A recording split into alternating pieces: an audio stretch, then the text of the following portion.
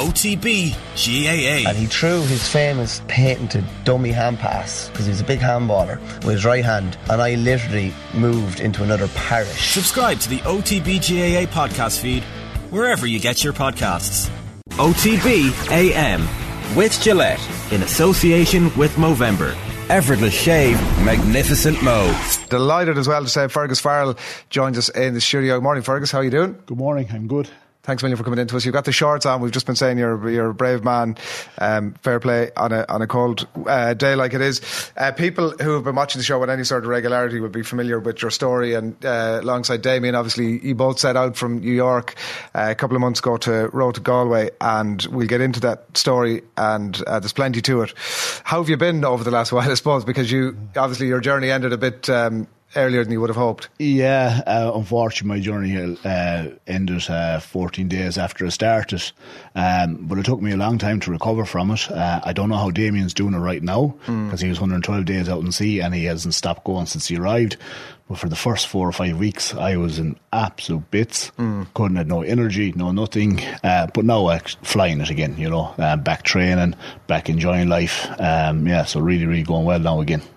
It must have been hugely disappointing, obviously, when the decision had to be made. So obviously I've looked back at it many times, and no matter how I look at it, I still know the right decision was made, but I cannot get over that feeling of disappointment. Really? And being gutted, because we set our sets out to get a world record, 55 days, 13 hours and odd minutes.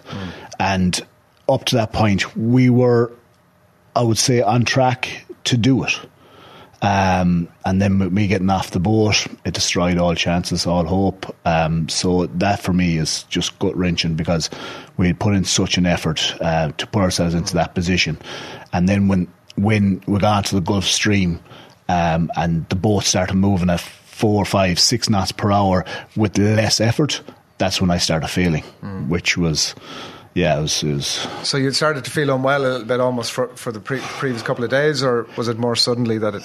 It was a gradual thing, really, but over kind of 2 days. So I remember the first day. Now, because I found it tough for all the time. I won't lie. There was nothing comfortable about it. There was nothing easy about it. It was relentless.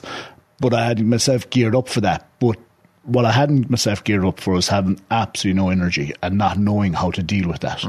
And the heat was also something that I struggled massively with.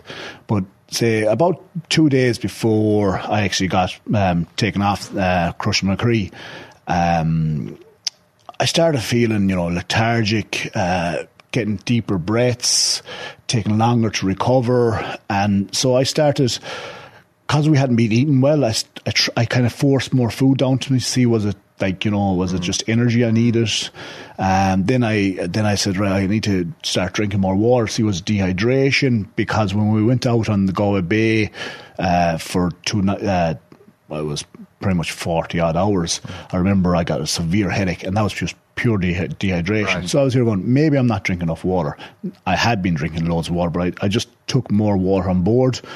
That didn't help me. The food didn't help me. And this was over a course of period of time. And then I went into the second night, and that's when I literally, poor old Damo, after his 2 hour shift of getting good mileage in, I was getting on the seat to do my rowing, and I was doing nothing. I couldn't do anything. And literally, he get in the cabin, I'd row for a few minutes. I was falling over the oars, just no energy whatsoever. I wasn't sore anywhere. It was just, there was nothing, no life to me. And I was deep breaths. And when I was trying to row, then I was doing 2 breaths per stroke rather than 1 breath. And then when I wasn't rowing, I was just really labour breathing. And then I'd lie down the deck, and I don't know if you've seen the boat, but there was absolutely no place in that deck you could lie that'd be comfortable. But I didn't care, because I couldn't stay sitting up on the seat. So I just lie down there, and there'd be something sticking in me somewhere, but I actually just didn't care because I was resting. And say maybe half an hour would pass by, and I'd try and get back on the seat. And once I got back onto that seat, I was exhausted again. And then the last straw was, so there was a compass right in front of us that I had to have lit up to see it. Now, I wouldn't have the best vision. Damien's really good vision, but a few days before, and there was no problems watching that or looking at it and making sure that I was rowing in the right direction. But for that last night, it was complete blur. I couldn't see it properly. So even to just keep the boat going in the right direction was becoming impossible, because to see it, I'd had to get off the seat, get down, look at it. And by the time I was back up in the seat, sure, a wave would have come and I could have been, I could have been turned anyway again. So even that was just...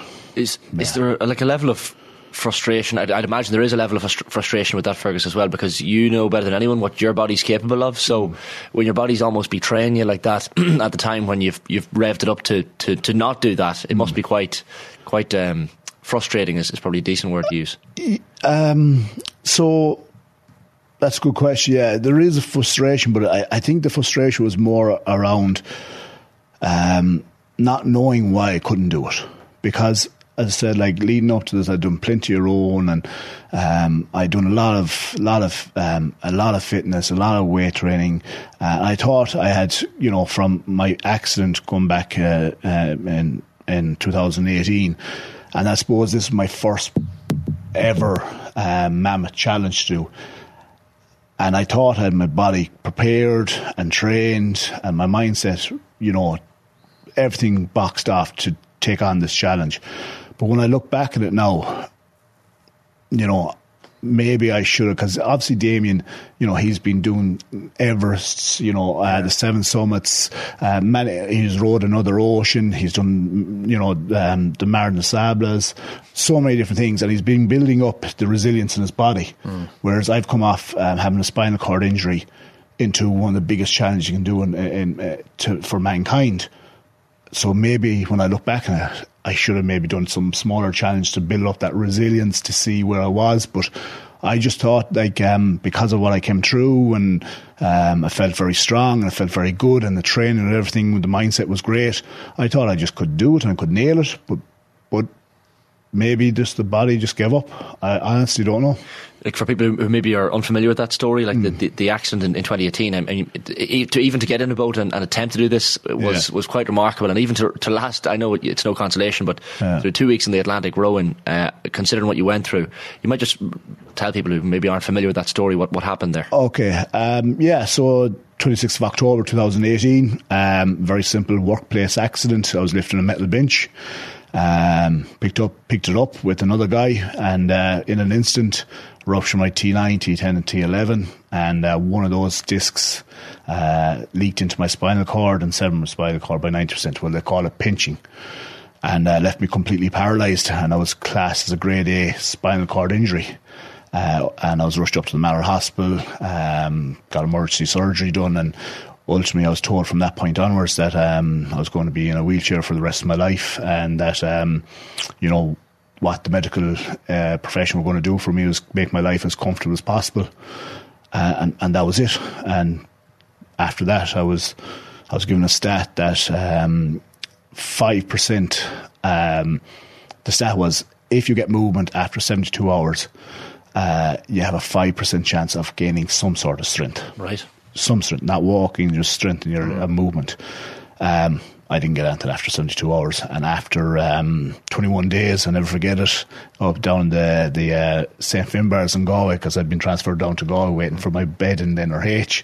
I moved my big right toe. It's like 1 or 2 o'clock in the morning, and I was here going, am I hallucinating or what is going on? And I had to wait until like 7 o'clock in the morning before a person came around. I was like all night going, is that moving, and so from there on I took off, and thankfully I said, I'm here. I was able to walk into you today and have this chat, and like when something's taken away from you, you realise how much it is to you.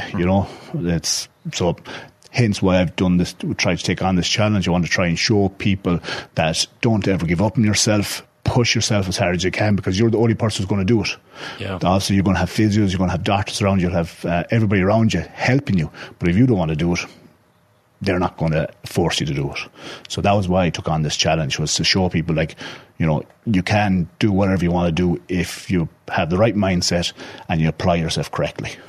Can you take us back to the night? You talk about and it's really important that you've given the context of where you're coming from, because as Shane said, it really puts the achievement in good context. Take me back to the night where it was the night, wasn't it, where you finally began to say, listen, this is just not happening for me, it's not working out. I presume you tried to fight that initially, as you said, for the first little while, and then it comes to a point where you're like, that's it, I'm going to have to talk to him now. Is that how it happens? Or yeah, it was, because I was like, he was going into the cabin, because literally our changeover was like within, like, you get the 10-minute call, right? Wake up and you literally get yourself ready, get out, and you're back in. And especially at night, it was just like literally you wouldn't see each other at all. You're like, hi, how are we getting on? And you know, so, but I was like, during that time, I was just there was nothing. I thought, I'll rest here for half an hour and I'll get my energy back and I'll go, and then the next 2-hour shift that I was meant to be rowing again, after going into the cabin and trying to sleep in the cabin, I thought, over those periods of times I'd build up my energy again, whereas when I was meant to be rowing, I wasn't rowing, so that extra bit of rest and then going back into the cabin for those, it would start building my, I get a bit of energy back and the extra food. And then the last straw was I got a big chocolate bar and a big bag of Haribo's just to give me this insulin spike. And again, just flat. Nothing. At that stage, then I said, and then obviously my mind started chasing. I'm here going, what's going on with me? And the last time I felt this type of really struggling to breathe was it was in the Mater Hospital. I got blood clots in my lungs about a week after I got the operation, because I was still in the bed, and about a day before that, I just remember that real struggling to breathe. Now, a totally different scenario as to the boat, but I was remember that real struggling to breathe and just never seemed to have enough oxygen. That was exactly how I felt on the boat. Whether that was from anxiety or stresses, I have no idea. But I just remember that stage, I kind of, I said, Damo, before I woke him up, it was around 6 o'clock in the morning. It was just getting light, it was just beginning to come into daylight. And I got up and I went into where we had our medical kit, and I'd bought all the medical stuff, so I had an idea we had something like this to test myself. So I went in and just looked at it, and straight away I seen the rating, it said 86. And I went, oh, sugar. I went, oh no, because anything below 96 is dangerous level, blood clotting level, and then below that, so I was at 86, and I was going, oh no. So I woke up Damo, and I said, Damo, there's something going on here. And I told him the crack with the blood clots and how I knew what the reading should be and all this type of stuff. And I gave him the instrument to check your oxygen levels, and he read 98 straight away. Now, when I put it back on about 5 minutes later, I was back up to 88, but I didn't climb from there. And I was literally, at this stage, I was like, and even to get in the cabin or anything like that was just a huge mission. So things just started going through my head. I was here, no, I can't be getting blood clots out here, because once you have blood clots, supposedly you're more prone to getting them again.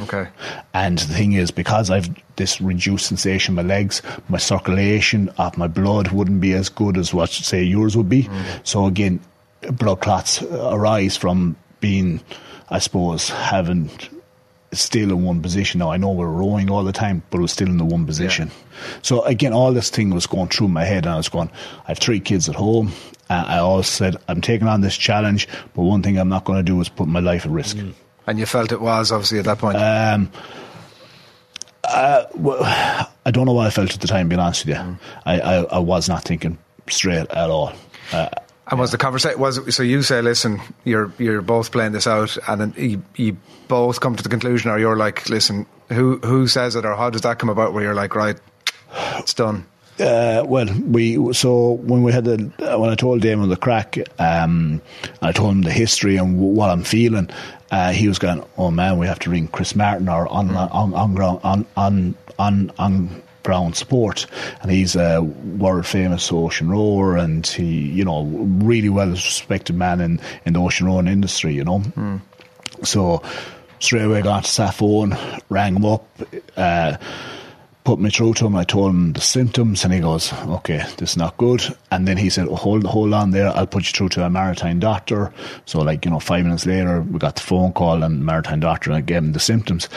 At that stage, I just had in my head, okay, maybe what they'll say to me is, come back in 6 hours with the readings, maybe 12 hours, and then 24 hours, or something like that. Do you know what I mean? But after I gave them the readings, gave them my history, they kind of go, well, what do you want to do? And I was like, well, this is not a decision I can make. And after I said that to him, the doctors went, you're gone. Not even 30 seconds. You're gone, you're finished. It was just that flat, done. That straight, you're done. So you obviously tried to find out, is there a boat nearby, and eventually you get this massive cargo ship that comes in and lifts you away, and you go off to New York, and you go into hospital at that point, and they run all the tests, I presume. And I actually didn't go into hospital in New York because number one, because of my spinal injury, health insurance doesn't cover a lot. I think the travel insurance doesn't cover a lot because I've a lot of pre-existing conditions. So number one, there's very little point in me having health insurance travel, no matter what, because the laws put it down as condition. And also the expedition wasn't insurable. Okay. So I had no insurance. And that was obviously going through my mind as well in going back in the boat, and said, oh my God, I'm going to go into the hospital here now, and I'm going to have a 20 or 30,000 euro of a bill coming out of it, and so that was going through my mind. I was in contact with Paul Cleary, a good friend of myself and Demos, who was in New York, and all fairness, now there's people back in Ireland working away as well to see what they could do. So it was actually Paul who organised a really good doctor. So I went to the doctor straight away when he picked me up.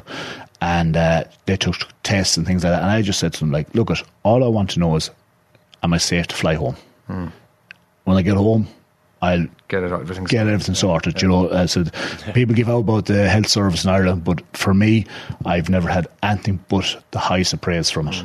And the oxygen had righted itself at some point? And no, I was still struggling, really struggling with the oxygen. So they gave me oxygen in the boat. Because it was a brand new, it was only 18 months old, this cargo, this tanker, which again, I was so lucky because I heard some very bad stories about some old tankers.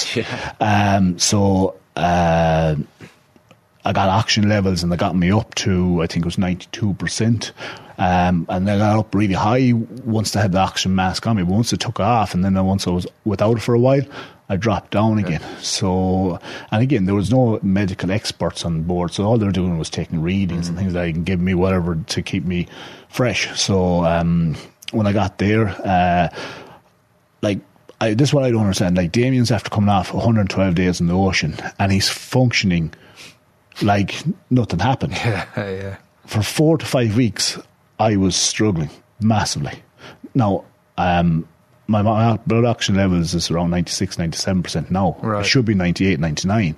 So I'm still not fully there, but I can train, I can do all that type of stuff. But for a period of time when I got off the boat, I just wasn't able to do anything that took a physical demand on me. Right. When you talk about Damien there, it's almost like robot comes to mind. Those last number of days, and people who've listened to the Deep Roots podcast and stuff will have got a sense of this anyway, but was there tension on the boat? Was it causing any disruption between the two of you? The fact that Damien was, I guess, feeling okay and feeling grand in comparison, but did that cause any kind of tensions on the boat itself? No, that's the surprising thing. Prior to me doing the departure, so the first few days was a massive learning curve because we never got to do the, we should have try to have got out for a week over the continental shelf over Ireland to get a good learning experience of what it was like to be on a little boat on your own out there, but unfortunately we didn't get that opportunity. So for the first week, when we were really pushing hard and trying to get the kilometres, the nautical miles underneath the belt, I was doing all of my learning as well. So I found that first week difficult, very difficult, because the amount of times I banged my head off the side of the boat was just crazy, and the amount of times I burnt my hands from just the jet oil and trying to put it into the sachets for the food. But as that week passed, then I was getting more comfortable, and I think even Damien said, he could see that I was actually beginning to settle into a routine and everything like that. And up to that last 2 days, I probably had my best day just beforehand. I was feeling great. I was feeling brilliant. I was going, okay, I'm beginning now to get into the swing of things. And then got into the Gulf Stream. And that's when things started getting a little bit easier. Now, there's nothing easy, by the way, but a little bit easier. And that's when I started failing. So that's, it's kind of gut-wrenching, because that first block is really, really difficult. You know, and you get into the Gulf Stream, and then you get that little bit of assistance bring you up towards Ireland, and you're going from 1 to 2 knots per hour to the next minute 4, 5, 6 knots per hour. And that's when I started failing, and that's. But there was no tension as such. I think Damien was quite good to me that way. You know, there's a serious mental aspect to it as well, and like. There's the famous photographs of just leaving Manhattan with the night skyline in the background, which is just insane when you think of the distance that was to go. Was there any a point maybe when you see the skyline behind you where you're like, Jesus, the enormity of the task is laid bare in front of you? Like, the next time we touch land will be in Galway. No, I don't let myself think that way. I was just there to do it day by day by day. And the funny thing is, people often say to me is like, you know, did you ever feel unsafe? And there was not one day I was out in that ocean whereby I felt unsafe on that boat. Right. And I don't know why, but I just never let myself think that way. Do you know? And that was the same with, I just remember having Manhattan in the background, and my thought was, good luck, see you again. You know, it wasn't about, the next time I see land. I wasn't thinking that way at all. I don't know why. It just wasn't in my mindset thinking that the next time I see somebody else or land was going to be, you know, 55 days later. I just never, I don't know why, I just never thought that way.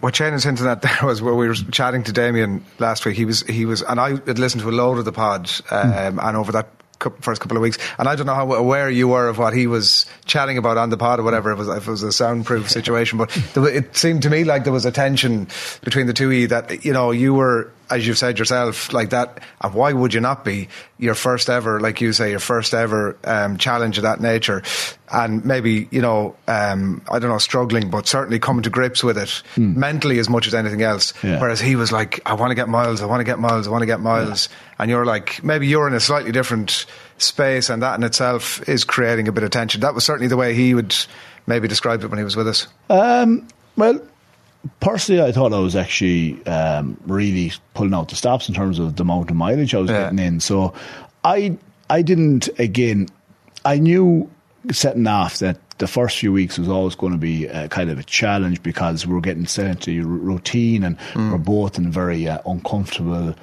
surroundings, and we're getting used to each other as much as good mates and great mates we are. You know, the closer we ever slept beside each other was like 2 single beds in a big bedroom, you know. So there was a lot of learnings to be done there. But for me, maybe on his side, maybe he thought I was lacking. But I know from my side, I knew Damo wouldn't be lacking, you know. So I didn't have to have that mindset. But also I knew I was giving my all. Yeah. So I was very comfortable where I was, and I knew Damien, as his nature, would be giving his all as well. So for me, I didn't have that sense of as tension or anything like that. Maybe I think he alluded to it, that he had that tension on me, but I didn't definitely have it the other way, because look, he's done it. I knew he'd be doing it, and I knew I was giving absolutely every bit I could give. Yeah. The other thing he mentioned was he had, when you got off, he felt this anger. So he sped for he basically said until he got into Galway Bay that he had this residual anger, which I guess on one level is, like I put it to him, that's a big emotion to have towards somebody. And on one level, I mean, I guess it's understandable. I know you sat down to you were doing an interview for the documentary, whatever. Have you do you sit down? Because it's definitely obvious, right, chatting to you here this morning, that the two of you, you're clearly best mates, but you're on two different paths in terms of some of the experiences, which again is like, I mean, any 3 people you put in a room, 2 people you put in a room, you have a conversation, you leave. Sometimes people leave with totally different perceptions of it. But have you got a chance to sit down away from the limelight and sort of pick through stuff, or is your relationship just, you don't need that, you're just good friends, and that's not required almost? Okay, so just you're on about different paths and things like that. So my path was, it's not a chosen path. It was a path that was ordained by my accident. Okay. Yes. So, yeah. I'm going to do this through default, really. Whereas, say, Damien's is a chosen path, and he's very driven and very focused on what he wants to achieve and so on. Whereas, obviously, I was kind of thrown into it, and then I obviously discovered that I really like challenge and so on. So, obviously, our mindsets are a little bit different, you know, and we understand that. So, in relation to how to say, so we haven't sat down, himself over a cup of coffee, over a pint, and had a chat about all these things yet. Because number one is Damien's absolute flat out with all the engagements and everything like that. But it's funny now you said that, because this morning, because he had something in the Mansion House this morning, and we came up in 2 different cars. So I rang him around 7:30 and said, "Are you up?" Yeah. You know, and he because we were obviously at that function together last night, and he said, "Yeah, I'm just in leak slip now." And I said, "Oh, you're okay. The traffic's fine." And at that stage, I said, "Look, well, we had a chat about other things." And then I said, "Look, Damo, when you're finished, I'm in Dublin. I'm flying out this evening, so I'm hanging around. When you're finished, he's going to Donegal." I said, "We'll grab a coffee." And it was the first time we'll be able to sit down away from everybody, not down in Galway where people were going into Damo. Like, you know, people come from, like, they'll be 100 metres away and they see Damo and they'll make a beeline for him. It's hard to miss. Yeah. And so the first time we'll have a chat. No, we'll go into a deep, meaningful conversation. Probably not. But just the first time we'll actually sit down and say, you know, well done, or whatever we need to say, you know. But no, we haven't. You will. You'll get the chance to do it. Exactly. It's just not the time. It's funny when I think about, like, Damien's story and even the way the last night panned out. You're thinking, right, for whatever about the documentary, there's a movie in this, you know. And but more to that, there's like, your story is a massive part of it, and like a lot of people wouldn't have realised backstory and what happened to you as well. Like, when you talk about, you know, maybe you could have picked a smaller challenge, not smaller challenge, but a different challenge to start as your first one. Do you have, like, an idea of where you go from here? What's next? I've thought about it several times. Now, look, as I said, I have 3 young kids. I'm busy enough with work, and I do want to do something, and I want to do it more in the sphere of raising money and awareness than anything else. But what I want to do, I still don't know, because nothing has kind of grasped me and say, that's what I want to do. But for me, the next project I want to do, so if I can say, at the time I walked across the country a year after my operation or my accident, that was my project, and I was able to do it from start to finish, and I loved it, because I'm a self-employed person. I've always been somebody who just grabs things and goes with it and, you know, controls them start to finish. Whereas this Project Empower, I was complete opposite. And you were the co-pilot. Yeah, and I struggled with that at times. So the next project I want to do is, and I will do something, but I said nothing's grasped me yet. But I'll be doing it, you know, that will be, I'll take ownership of it myself, and that I can look back at it with a lot of pride, and obviously something that I can complete. Well, look, I think on that front, I think you can absolutely look back on, I think Shane nailed it earlier on when he said, given your journey, and like, it wasn't how you would have designed it, obviously, to set out, but 2 weeks rowing in the Atlantic is a serious achievement. So, I mean, you should take that from it, and be sure that whatever you're up to the next time, will you give us a shout and come in, and we'll pick through it with you again. Fair play, look. Best luck with the coffee as well, with Damo. Yeah, thanks very much. If a black eye after I don't know who might end up with a black eye out of that one, but thanks a million, Fergus. Cheers, thanks for coming in. Loads of lovely comments coming in as well, to say well done. OTB AM with Gillette, in association with Movember. Effortless shave, magnificent Mo.